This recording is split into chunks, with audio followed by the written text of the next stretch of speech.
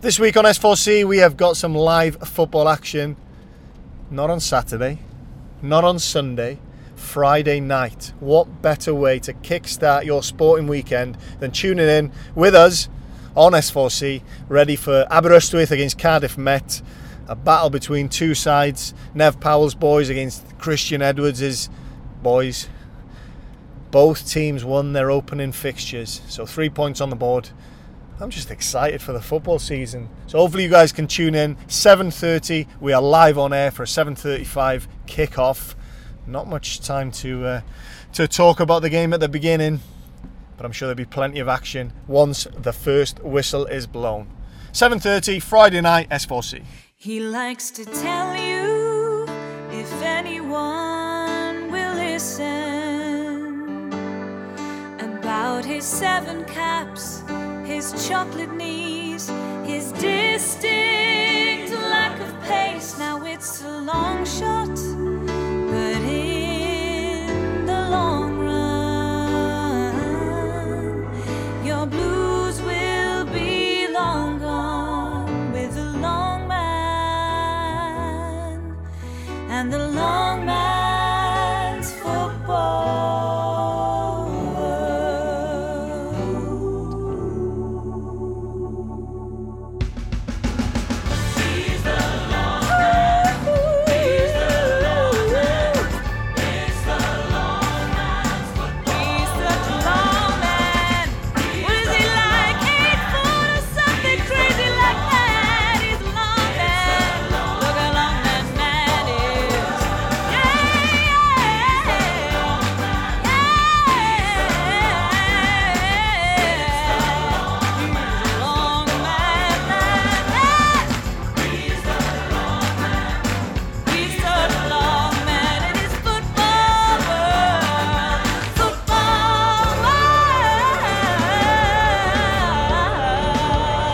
Welcome back, Longman's Football World fans. We've got a very special episode coming up for you guys. The legend there is, the one and only Mr. Gary Warren. Played with Gaz up in Inverness, in the Highlands of Scotland, quite a few years ago now. Got to know him, realised quite early on from talking to him that he's not the brightest bulb in the pack, but an absolute top man, one of my good friends in the football world. So we basically just sat down, had a chat, met up during Yeovil's pre-season, newly signed for my former club, Yeovil. So good to catch up with him, reminisce about various different stories, just a good old-fashioned couple of friends catching up. So hopefully that's reflected in the conversation that you're about to listen to. Please enjoy the one and only, the man who can head the ball 60 yards into the wind, no problem at all. One of the slowest centre-halves I've ever seen in action, Mr. Gary Warren.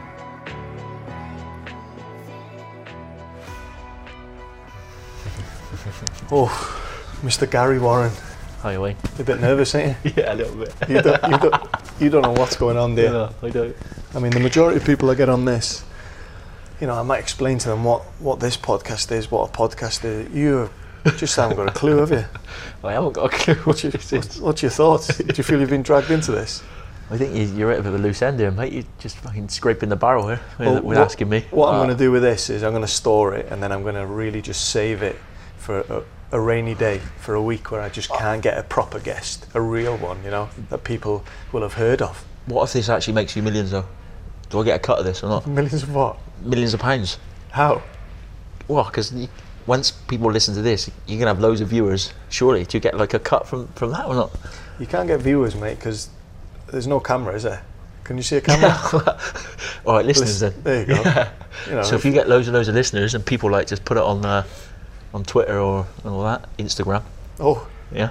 You haven't got a clue about that either, have you? No. You're one of the only footballers. I've got Facebook. Have you? Yeah, I've got Facebook. Yeah.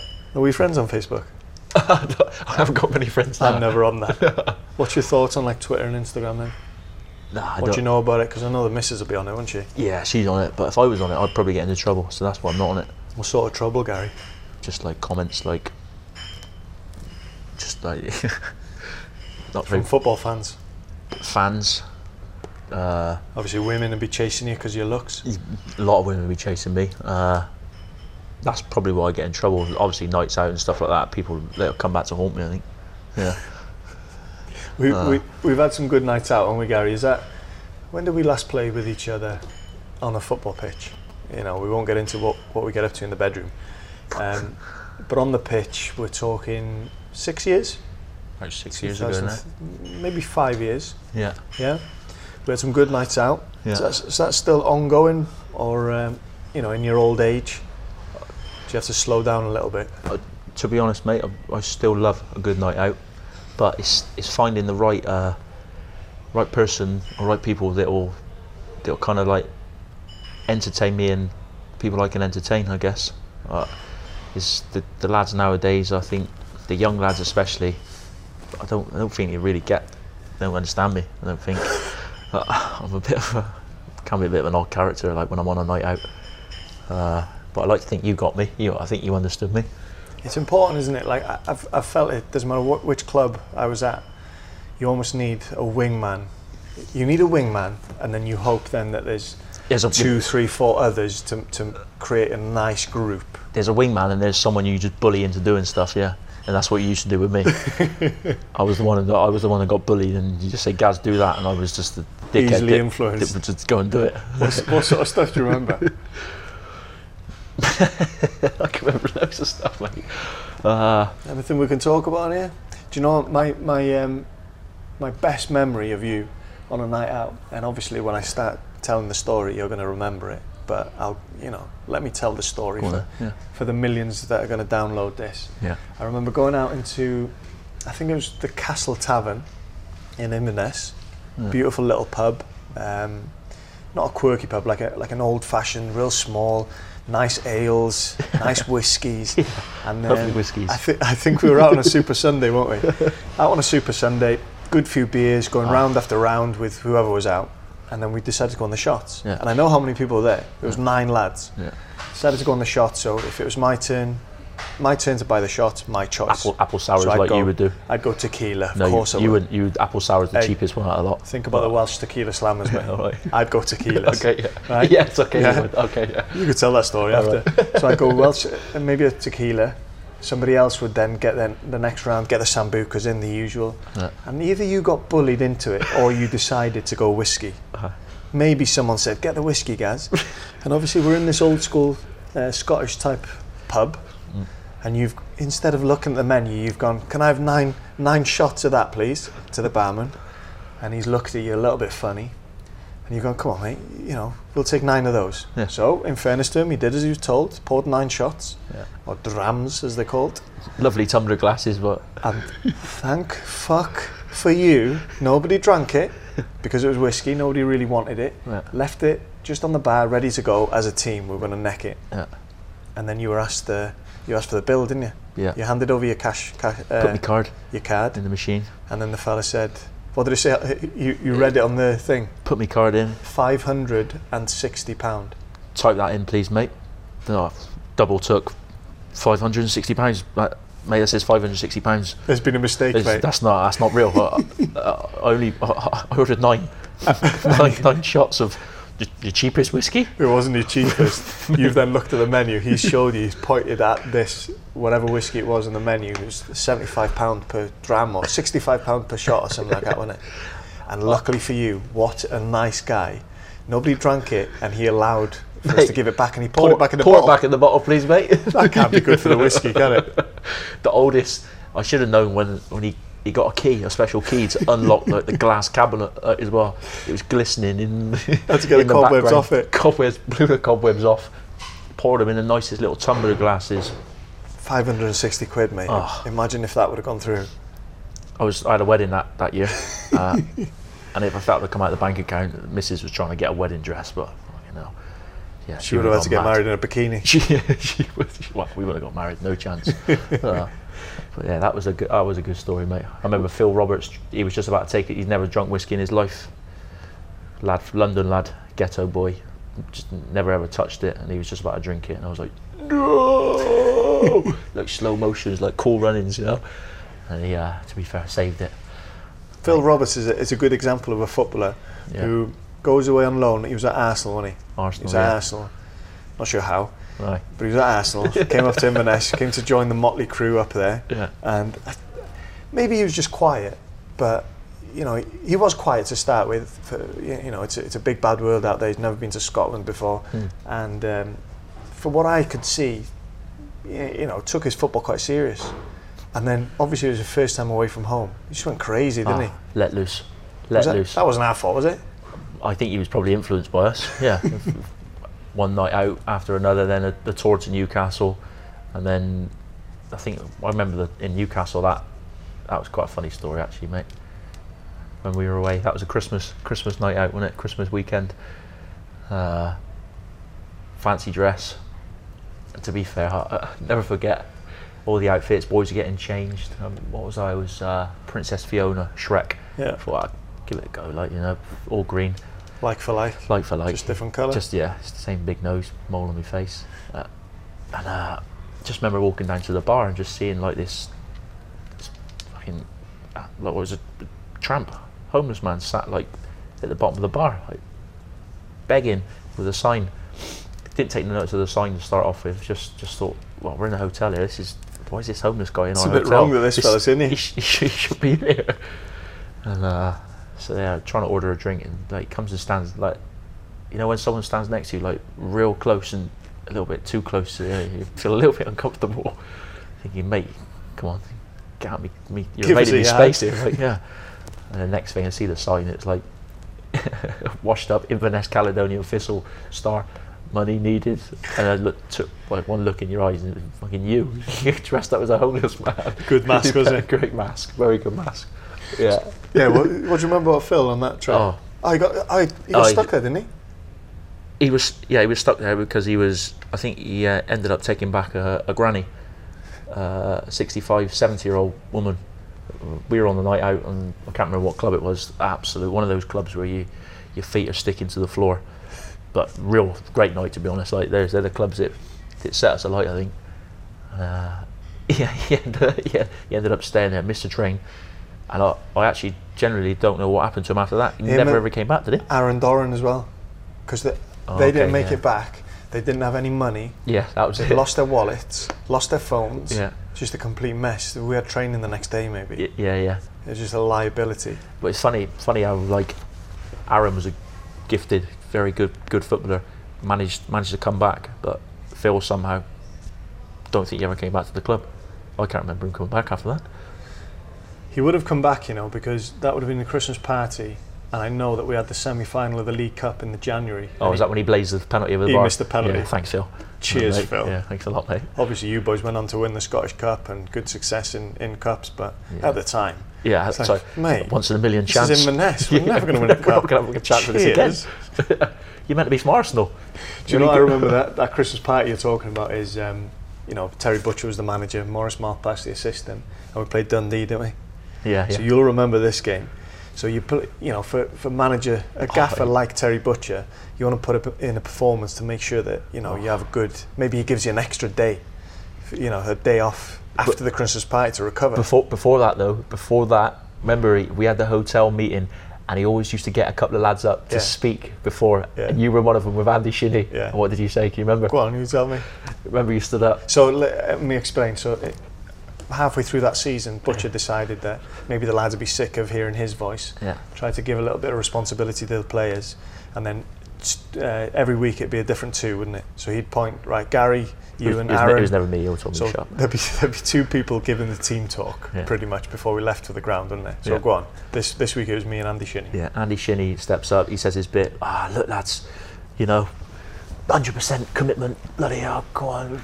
You know, we need to win the game. Blah blah blah. It's a great chance for us to catch Dundee United. I think they're ahead of us, or try and get in the top 3 or 4. Next it was Jonesy's part. Right, Owain, what have you got to say? Right, lads,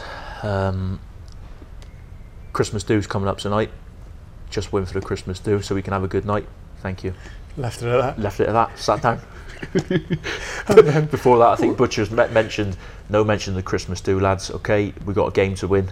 Next thing, Jonesy stands up and says that. Like, in my mind, I thought there's no bigger inspiration for footballers, right? There's no bigger inspiration. So we take to the field. Dundee United away is a tough game, isn't it? Yeah. You know, the best of times. It's a tough game.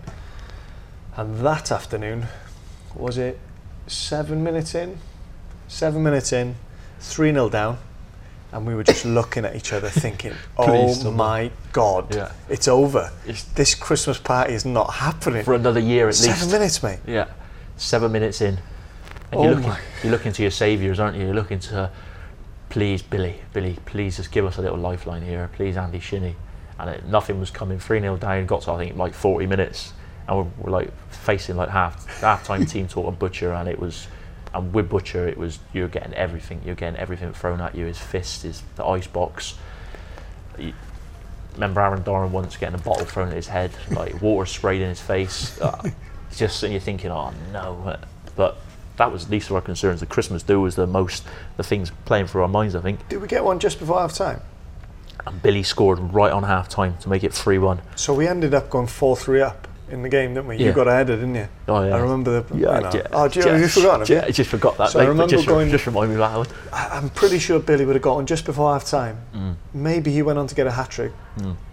No, anyway, second half for some reason, and that was a good Dundee United team. For anybody who knows Scottish football, I think it was lads like Mackay Stephen, Johnny Russell, Armstrong, but two of those went to Celtic. Russell went to Derby.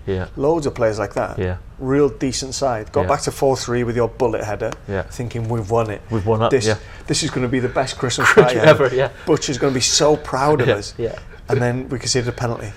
Right in the last. I think Richie. Last minute. Richie, the captain, came on and conceded a penalty. Last down, didn't he? So we've gone from 3-0 down to 4-3 up, thinking we're heroes. To then thinking we've conceded late. He could still cancel this Christmas party. But thank God he didn't.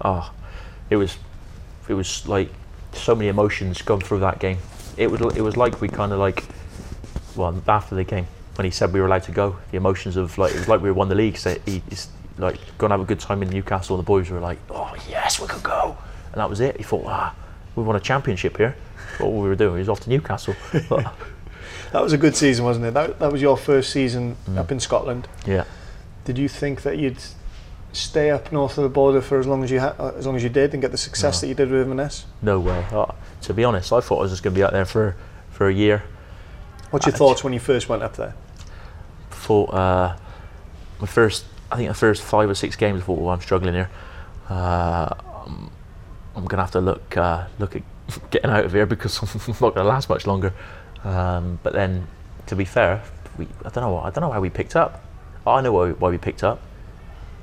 Because we have Ravs, and Ravs got dropped. We started doing well as soon as Ravs was out of the side. It was him and Kingy. I remember Kingy got injured, didn't he? In a big turning point. And to be fair, Ravs was close to getting the bullet. He was getting dropped for the Motherwell game. Kingy pulled out in the warm-up, didn't he? Yeah, and Ravs played. To be fair, and ever since then, we lost that game. We got battered in that game. One of the many games we lost to Motherwell by at least 4 goals. Michael Higdon and Henry Ojama, they gave me nightmares still today. What a bogey team they were. We must have played them 4 times, and it must have been an aggregate score of 20 to 2. Yeah, it was.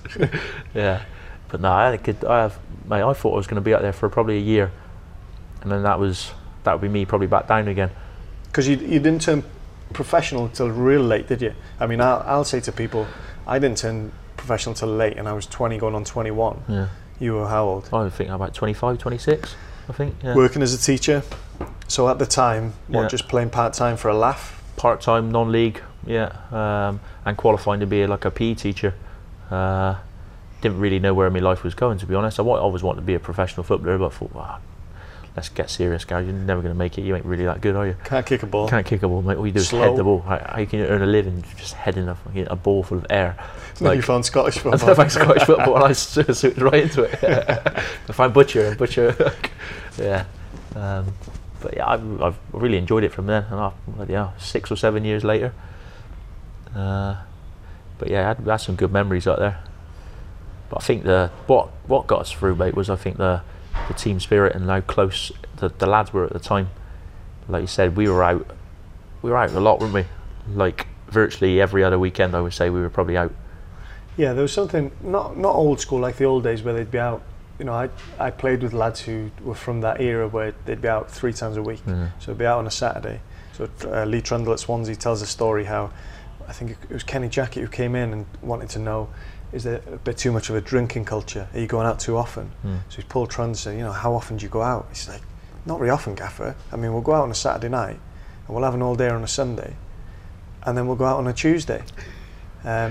But we used to go out on a Wednesday on student night, but we've stopped that. So in his mind, like cutting down from 4 nights to 3 was okay. We weren't quite like that, were we? We'd just go out once every couple of weeks. And because we were having success on the pitch, it meant we were getting closer together as well. Definitely, yeah. Like Saturday nights used to be the nights, whether we were home or away. Even if we were away, like, and you know what the away trips were like, they're like 3.5 hours away, and we still come back at the road 9, 10, 11 o'clock sometimes. Still all go out early hours of the morning, 3 or 4 o'clock, and most of the boys would be out till 3 or 4 o'clock. It wouldn't be like you get nowadays where lads like drift off, don't they, like 2 or 3s at 11 o'clock, 12 o'clock. All the boys would be out scraping the barrel at the bottom of the taxi queues, like seeing they can pick up. And it goes back to the point that we were both making. You need either a wingman or a group. And we just had that. A good dressing room, but you knew that there was 4 or 5. I would say 6 if we'd include David Draven, but he was never allowed out. No, he was watching a war documentary. He was getting bullied in. His missus bullied him and staying in as per usual. I've never known a man with so many excuses to not come out. I'm playing the piano all night, or I'm playing the guitar all night. You know, you sound like you're a fucking musician, David. But speaking of like being a wingman, though, mate, we did actually we set up a little romance, didn't we? Ross Draper. Yeah. His future, well, it's going to be his future wife. Yeah, they're not married now, are they? Nah, but he keeps calling her his best mate. They've been best mates for probably 6 years now. Like, best mate. They're only friends, but they've got 2 kids together. 2 kids together, yeah. Why can't you just accept what's happened, Ross? Your boyfriend and girlfriend, Ross. Right, you can put a label on it now. Because Drapes came up to Inverness, single lad. You know, he was enjoying himself, and it took us to get that man to just settle down. Yeah. Didn't it? You did. You know, really get that man to settle down and become the professional. Because when he first came to the club, I'll be honest, you can talk about me and my fitness levels, which weren't the best. That was a tough period for me. I'd had trouble with my knee, and I thought, I can't even run 100 yards. Never mind be a professional footballer and play on a Saturday. Yeah. But then Ross Draper came along, mate, my God, and made me look like, wow. This guy was a different human being, wasn't he? I was like Linford Christie. Yeah, next to this tree trunk. This guy, I can't believe this guy thought it was acceptable to not do anything in like an off season and then go for a 15-minute run on the day before pre-season started and think that was enough. That would get him through his fitness for the whole of the pre-season. I remember him like turning up the first day of pre-season. getting like rewarded by the manager for being last because he kept going. Like, oh, well done, mate. You've managed to keep going and not stop for a 25-minute run. Oh, brilliant. Have a 4-year contract for that. He's been lapped 7 times, but he didn't stop. What is that all about? What courage. That's what I want playing in my team. Someone who can battle on. Fuck off, Drapes. What about the debut? So the start of that season would have been, thinking back now, maybe 2012. Yeah, about 2012, and then you've signed, Ross Draper signed. I've somehow got through a little bit of pre-season to work my way into the team first, St Mirren away. So me and Ross Draper, centre midfield. I've never seen someone go into tackles the way he did. I was looking at him as my partner, like the craziest, dirtiest, filthiest lunges you've ever seen in your life. They weren't 2-footers. They were like neck-high scissor tackles. Oh, mate, it's like spear tackles. These were like, you would have got sent off in rugby with stuff he was getting away with. Disgusting. I think he got booked once, and I thought, this man is going to have the worst disciplinary record ever in this league. I don't think he's ever been sent off. Nah. And he had Willie Collum as a referee that day as well. And Willie Collum, like, he takes no shit, but yeah, he managed to get away with, like you said, knee high, head high, neck high, about at least 5 or 6 of those tackles, like without anything. Just like, just calm down with them. You're thinking, calm down. It's fucking like GBH. And then obviously I'd be taking the piss out of him afterwards. Fast forward a month and I've been sent off twice, like the only sendings off in my career, and he's gone through his whole career with nothing. Oh, what happened with that sending off, mate? The one at Kilmarnock. Yeah, that was. This is the first time, mate. This is the first time I think ever in my whole life of knowing you. Yeah, but you didn't know me that time either, did you? Yeah, no, I suppose I didn't know you. So maybe you thought I was just this lunatic. you could have been absolutely crazy cat like. But it's the first and only time really I've ever had the red mist on the pitch. You know, you can tell your side of the story now, but in my story goes like this: that we were playing well against Kilmarnock. You know, I felt I was the heartbeat in the middle of the park. And then Kilmarnock got into it and they changed their formation. We struggled to adapt to that. And all I could hear was Big Butch and Morris on the side just screaming abuse at us. And all I could hear was Jonesy, Jonesy, Jonesy. And we went in at half time and they were slaughtering us. And I'm thinking, we've played really well for half an hour. This is not what we need. So I was angry.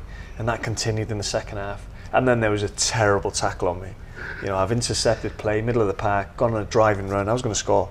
I was going to score the goal of my life, and someone's hacked me, Lee Fowler, from the side. Oh, it was a filthy tackle. Fowler the Fowler. And I've got up, and just the red mist. You know, I've gone in for the headbutt, I've gone in for the shitty little left hook, and just started walking to the dressing room, knowing exactly what was coming. And I think you were, in fairness, you were still in the referee, like saying, no, it's never a red, ref. I wouldn't. I was saying, get him off. He's fucking costing us. This He's guy, a loose cannon. He's costing us. We're getting run ragged here. This Lee Fowler guy is running rings around you. Hurry up and take him off. And the headbutt, mate. Oh my, what?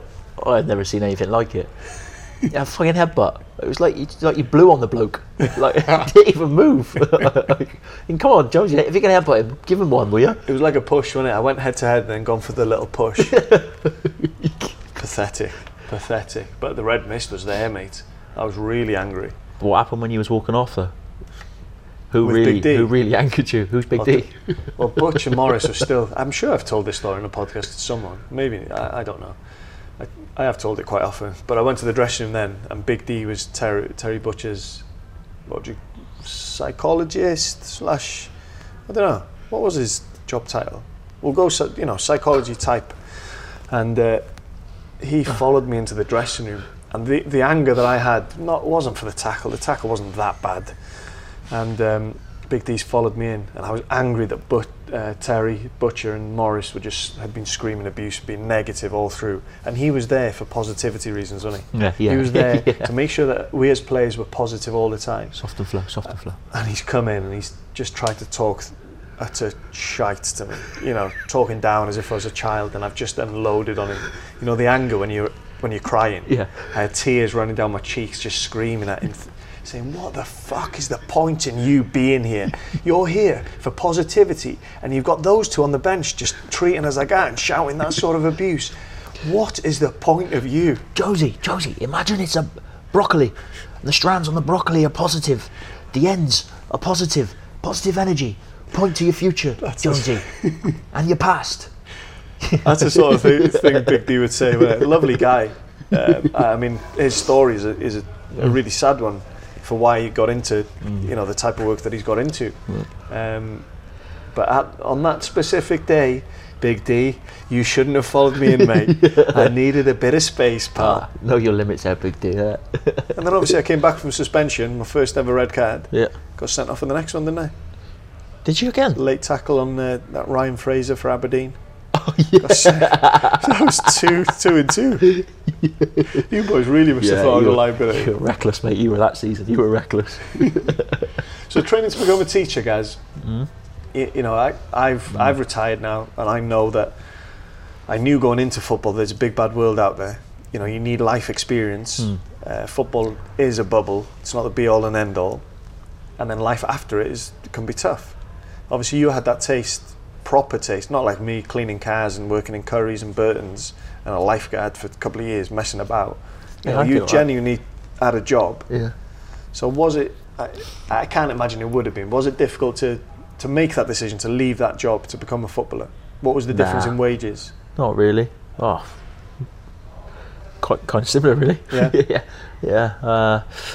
But it wasn't difficult, just because I think I always wanted to be like a pro footballer. I just wanted to have a little taste of what it was like having the full-time training and the playing it like decent like stadiums and decent grounds and stuff. Don't get me wrong, like I enjoyed teaching, I enjoyed working with the kids and that. But I find it like it got tough, because I find like you're doing a lot of extra work and a lot of extra hours. Whereas football, like, I know it is a tough industry to get into and that, but I don't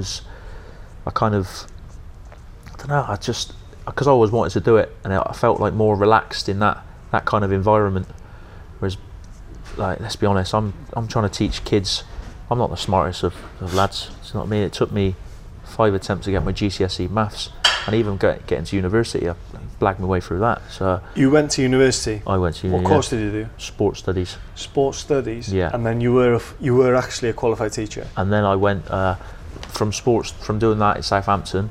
I got that, and I didn't know what I wanted to do after that. That didn't get me a teaching qualification. I then went into like building.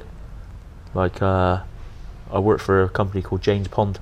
Not James Bond, James Pond. What, genius marketing. Great name, huh? What did he do? He was a builder? Landscape gardener. Yeah. Ponds, making ponds. Okay, I like that, yeah.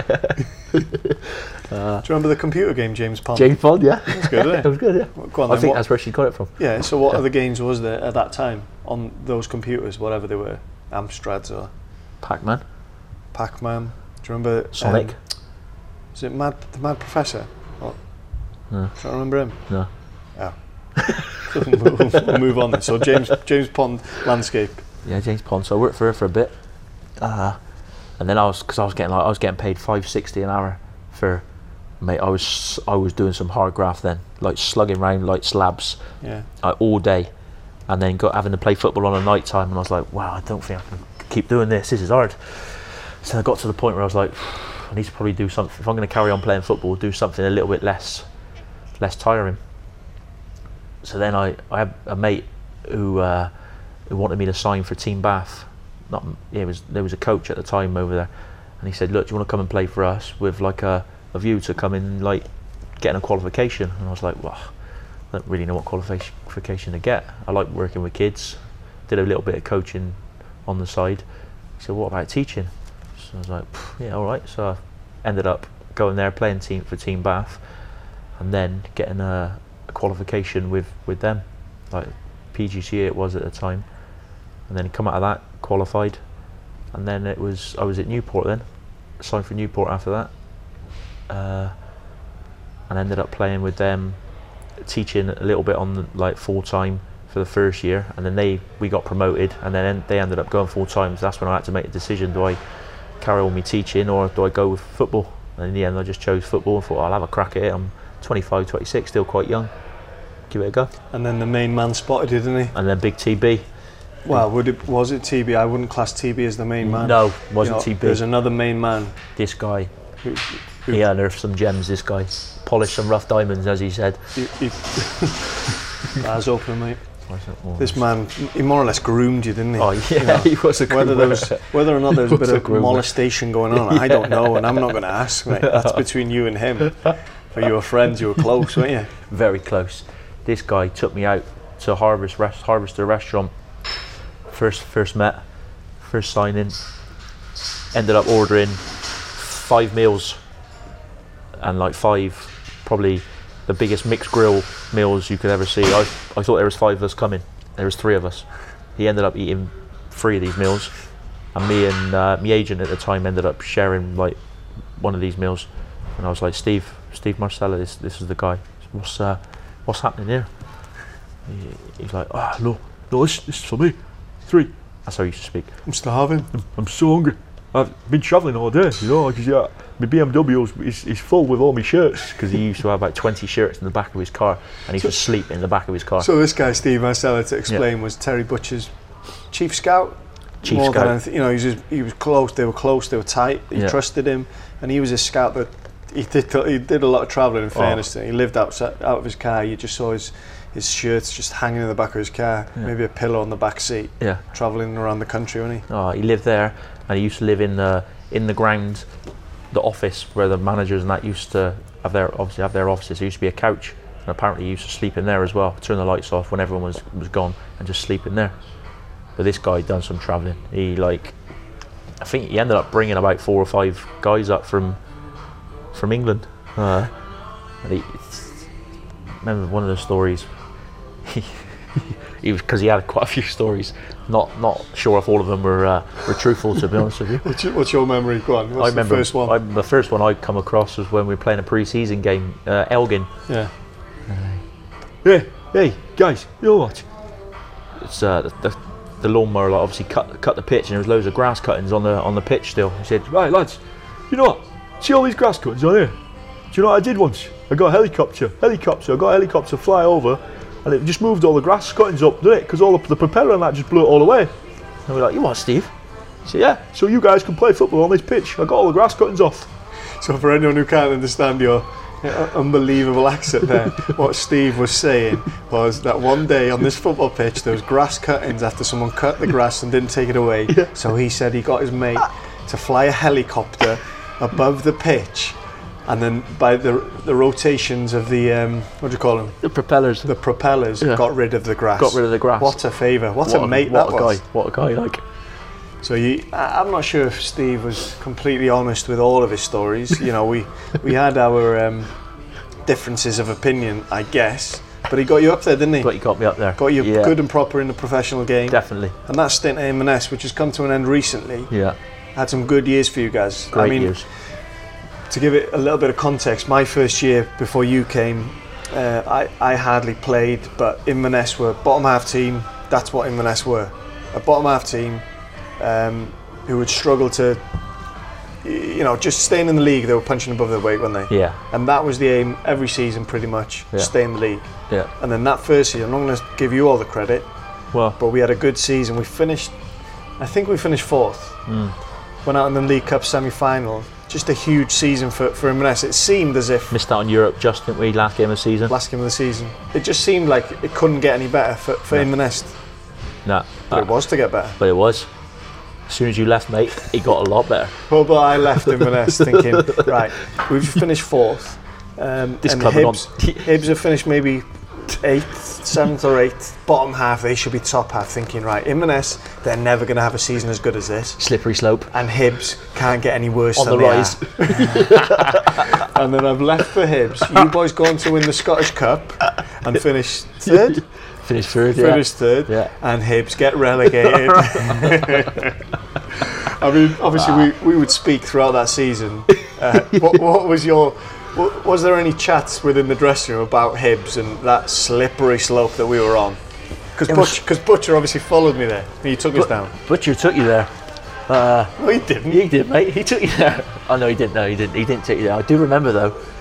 I do remember the time that we were meant to play you. Well, we did play you, and speaking to you on the phone, and Butcher always used to do a thing with Inverness, like when the teams used to get announced, like the opposition teams. It'd be like I don't know. He'd be playing bloody Aberdeen, and he'd be like, right, Adam Rooney, the centre forward, he's ginger, and he'd be like, yeah. That was his analysis of the player when he's ginger. Right. Okay, what else has he got here, Gaffer? And then I remember we played Hibs when you were there at the time, and he rang me up and he said, right. Because I said, come on then, Jonesy, what? You know, the Butcher, does he do his old, go for the team and the team sheet and identify the weaknesses and the strengths and all that? He said, yeah, he did. So he started off. He said, right, Graham Shinney, left back, technically very good, one of their better players. Josh Meekins, centre half, really good, quick, really good technically on the ball. Usually gets the other centre half out of a lot of trouble. Then it went to me, Gary Warren. Very slow. Yeah, this guy's slow, can't run. Probably a good opportunity. You might be able to play on him. And David Raven next to him. And then it went to David Raven. Gary Warren's slow, but Dave Raven's even slower. The weakness is their right hand side. Play on their right hand side. So now I was like, right, Terry Butcher, this is what he really, really thought of me. After all those years, I thought he liked me. But we never really had a chance because I never played against you. Nah. When I first went, the first time Hibs were playing up in Inverness, I was on the bench, didn't come on. And then obviously by the next time I think I was injured, didn't come on again. So I never actually got the chance. I don't know if Butcher ever got the chance to analyse me to you boys, because I wouldn't have been playing, would I? Nah, he didn't. I wish he did, mate. But he did love me, didn't he? I wish he would have, because it would have been like, I don't think there would have been a bad word come out of his mouth. It was an interesting one because at Inverness he loved me, didn't he? Yes. Like team talks, even when I didn't play, he'd ask for my opinion. He'd ask, if Jonesy would have been out on the pitch, we would have won that game. Yeah, but Jonesy wasn't there, Gaffer. Jonesy's been away down south for the last month. Yeah, but Jonesy, if Jonesy was there, he'd be able to turn the game around for us. Well, he's been injured for 2 months. I wasn't injured that season, mate. But you think I was suspended? Yeah, suspended, mate. Yeah, you were suspended, red mist. But how? I couldn't get my head around it. I'd be sat in the corner and he'd be like, right, has anyone got anything to say? I'd try and stick my hand up, trying to look like Keane. Yeah, Gaffer, I just think we need to if we can, just keep it tight. Shut. Jonesy, what have you got to say? Yeah, and I just immediately. No, what had happened was, you're wrong there. This is what had happened. He'd open it up and he'd say, lads, has anyone got anything to say about the game on the weekend? And then usually he'd come to me first. He'd say, Jonesy, what do you think about the weekend? And then I'd say a point, so whatever that was, say, Gaffer, we didn't play the ball out wide quick enough. And he'd be nodding his head and he'd say, yeah, it's a great point. We didn't get the ball out wide quick enough, yeah. And then you were just like, you didn't have your own opinion, did you? He'd then come to you and say, or you'd put your hand up, you'd be waving your hand like, Gaffer, me. And say, yes, Gary, what have you got this week? Gaffer, and you'd copy me. He's played out wide. I don't think we played the ball out wide quick enough, Gaffer. And then he'd say, nah, you're wrong. So even though we said the same point. Well, Gaffer, you've just told Jonesy that's right. Surely it must be right, huh? Isn't it weird though? He then went to Hibs and didn't play me. Yeah, why is that? It's strange, like how your face can fit at one club. He felt he could maybe use me, and my deficiencies at the time was that I couldn't really run. Yeah. But I had qualities that he felt he could use at Inverness. But going to Hibs, different sort of club, different pressures. I think he liked the name of the Great Wall of China at Inverness. Like that, didn't he? And you fitted that bill. You and Ross Draper fitted that bill. But Hibs probably no Great Wall of China there, mate, was there? They needed something that different. That was fucking the Leaning Tower of Pisa. that was collapsing quicker than anything you've ever seen that season. My God. And obviously, you boys are seeing that I've jumped ship. I've decided to try and further my career. It was the thinking, more money, better facilities. And I guess from a player perspective, you would maybe understand that. But then the Gaffer left you boys, didn't he? Even though things are going real well for you. And he obviously felt the same. Inverness can't get any higher. Yeah. I'll go to Hibs. Yeah. Did you take any sense of it? Not enjoyment, because we both liked Terry Butcher as a guy. Yeah, no. Was it like you were proving a point, sticking it down his throat, and mine maybe? No, I don't think so, mate. I don't really think like that. I was happy you went. One, because you were dragging us down towards the end, to be honest, mate. I thought your best days are probably gone, so I was quite happy about that. With Butcher, I do remember Butcher just saying on his last day, right lads, I'll speak to you all individually before I go, and he never ever did speak to us. So I was a little bit like, come on, Terence, But I'm happy for him, mate, because he was a good guy. Obviously, he brought me up there. But what you're thinking then, Gaz, is he wouldn't have got the Hibs job had he not done such a good job at Inverness. But it's the players that still go out on the pitch and do the business. Yeah. So maybe a little sense of gratitude towards us a little bit, like. Yeah, maybe. Because you'd expect that from him, wouldn't you? Yeah. Because he's a good guy like that. He used to go crazy in the dressing room, didn't he? Oh, he was a nutter in the dressing rooms. Yeah.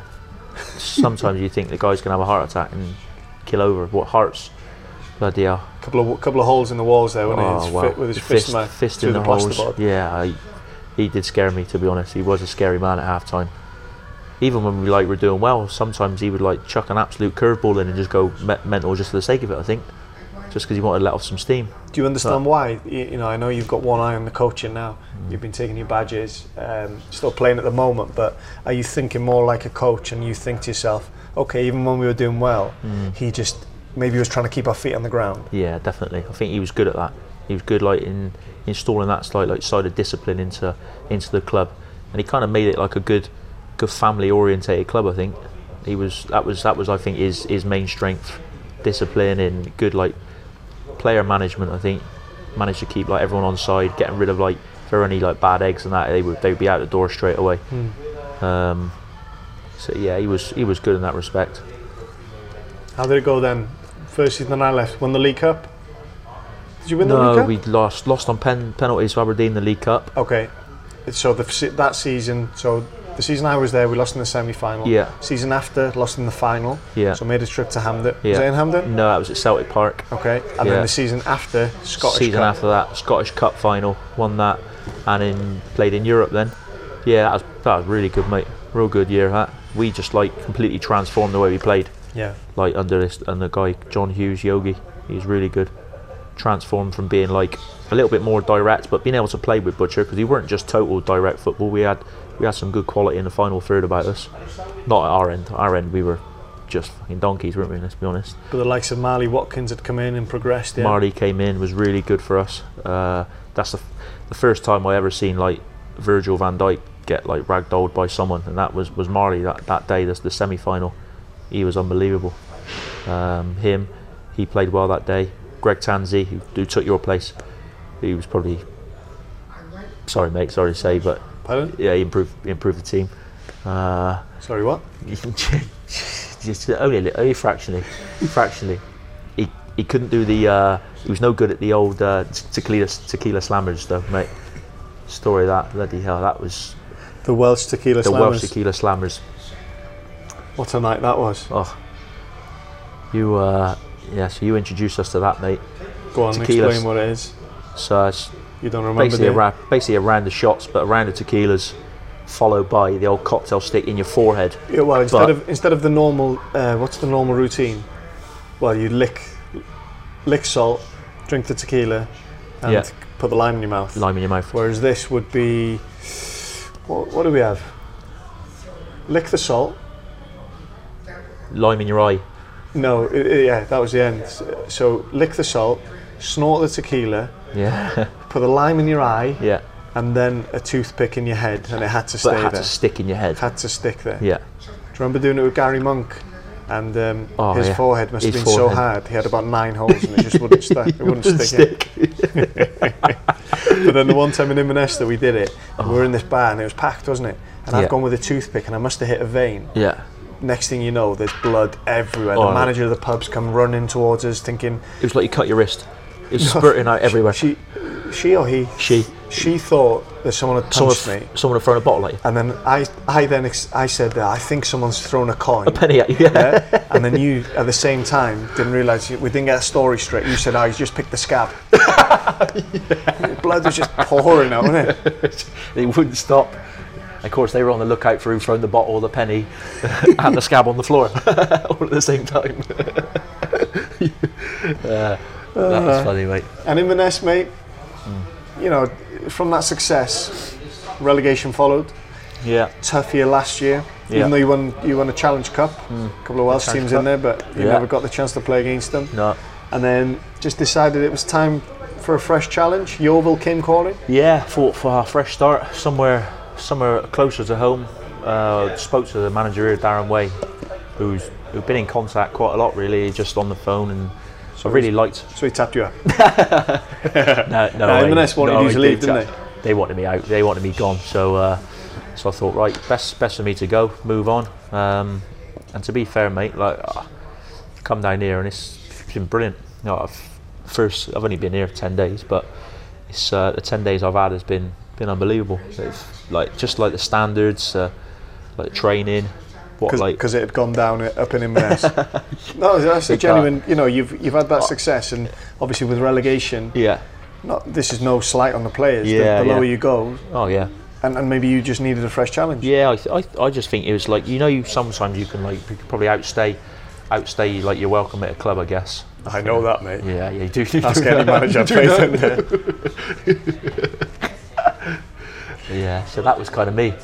7 years, 6-7 years gone. And now down at Yeovil. And yeah, like I said, start's been good. I've enjoyed the first couple of weeks down here. I just look forward to seeing what happens next. Really, what the next chapter in my life. And I know you want to concentrate on that chapter at Yeovil, League Two football, good level. Have you played in League Two before? No. So your first taste of football league down south of the border. Yeah. Have you got one eye then on the chapter after that? Because you're 34 now. 33, coming up to 34. So 33, 34. 27. That's what you told Darren Way. Yeah, 27. I'm trying to get another 3 year This is how I got 2 3-year deals the last couple of contracts. So. But have you got one eye on it? Because I'm fascinated by it now that I have retired, and I realise, oh my God, in terms of money, as a footballer you can complain if your standard drops and someone offers you £500 a week, and you think, £500 a week? How embarrassing. I know. But then try getting a job that pays you £500 a week after football. Yeah. What sort of things are you doing to make sure that transition for you won't be too bad? Yeah, well, I've done my coaching badges now, like my A licence. I'm up to that kind of level. I think that's kind of the avenue I'd like to go down. But I want to work with like the kids. I want to work with obviously me teaching. That took me into working with the youth. But I think coaching, I like to work with like the academy setups and trying to develop and kind of promote them really. I get on well. I have a good kind of relationship with younger kids. Sound a little bit creepy, aren't I, to be honest, mate? You can't get away with stuff like that these days, mate. Alright, you get found out. God's sake. But I think that's kind of the route I want to go down. Yeah, I enjoy. I love football. I love it in terms of obviously playing it. And I think if I was taken away or taken out of the game, I don't really know how I would fill my time on a weekend. You know what I mean? I could go teaching, but then on a Saturday and Sunday, there's only so many times you can go and watch a game of football. You'd be down the strip clubs, wouldn't you? There's only so many times you can do that, with 20, 30 quid for a dance and no money coming in. The math doesn't add up, does it? What am I going to do? What about Love Island, mate? I know you're a big fan of Love Island. Can you see yourself popping in there one day? With these looks, it'd be hard because even on nights out, you know what I was like. Deadly, real deadly. I mean, only have to see the birds. Like I said, we set up drapes with his missus. She wanted She was all over me. But obviously, I was taken at the time. Well, not taken at the time. She's now my wife. And these women have to respect that. They have to respect. I have got a wife, but I'm a good-looking man, and sometimes going on Love Island. To be fair, if I get divorced, I get divorced. Amy will understand that. She'll know that one day, Love Island, if it comes calling, there could be a slot for me there. Hopefully this episode does go out before the end of Love Island, which probably has got another 3 months left in. It's a long old series. Who's going to win, mate? Who do you fancy? Do you think the Doctor will still be in by the time this is aired? I think Dr. Awkward, he could be gone soon. Dr. Awkward, he's a little bit too awkward, isn't he? Is Love Island something? Is it a big part of the dressing room in terms of conversation? Yeah, big part. Because these lads that you're spending, I say to people how the one big thing about football and being in the dressing room, doesn't matter what, as you're getting older, keeps you young. Oh yeah. Because you're spending every day with 17, 18, 19-year-old lads who are acting like those Love Island characters. But it makes me think that I've got to act like that, and I'm 34, 33, 34, and I'm thinking to myself, I've still got to be like these guys on Love Island to keep up with the 19, 20-year-olds. So they're just walking in the mirror, flexing their muscles and trimming their eyebrows and doing bits. And we got the Do a Bits Society Club. So I'm finding myself doing all these things, and I think to myself, grow up. Come on, you need to start acting your age a little bit now. But I can't. I enjoy it too much, But yeah, Love Island is a big thing in the dressing room at the moment. To be honest, I try to keep it under wraps a little bit, pretend I don't watch it. Yeah. In front of the lads, try and make out sophisticated. I'm a senior, kind of leader of the dressing room kind of guy. but deep down I love it just as much as the Embrace 19-year-old. it, mate. Yeah, Because I tell you, once you're out of the game, yeah, that's it. there's only one way. Look at these grey hairs. Mate, I've always had grey hairs, haven't I? But this is different level. A bit outrageous now. Even the beard now. Stress, mate. This is stress. Guys, Love Island, the next episode is going to be on pretty soon. So you need to get off. You need to make sure you're recovered and ready for the next session pre-season. Yeah. I wish you all the very best. Thanks, mate. In your next chapter with Yeovil, mate. Thanks, mate. Anything to plug? You haven't got an Instagram, you haven't got a Twitter. You don't want people coming on your Facebook? Nah, don't. No, I got nothing to plug really, mate. Just you? Maybe my Come next. down to Hewish Park. Maybe my next book. If I ever release a book. Just keep your eyes peeled for it, yeah? Eyes peeled. Might be out there soon. Keep your eyes open. Yeah. Perfect. Guys, thanks for the chat, mate. Brilliant catching up. Thanks, bud. There we have it. Mr. Gary Warren, ladies and gentlemen. Hopefully you guys enjoyed that. Basically just two mates catching up, pressed the record button and more or less forgot that it was even recording, basically. So hopefully we've not offended anybody within that chat. Hopefully you guys enjoyed it, because I certainly did, just catching up with my mate while he was going through his pre-season training at his new club, Yeovil, under the tutelage of Darren Way, also been on the podcast, so any Yeovil fans, backdate, get back and listen to your gaffer talking. And that's about it. Please leave a review, subscribe, leave a rating, only good ones please. Tell a friend. This was the Longman's Football World.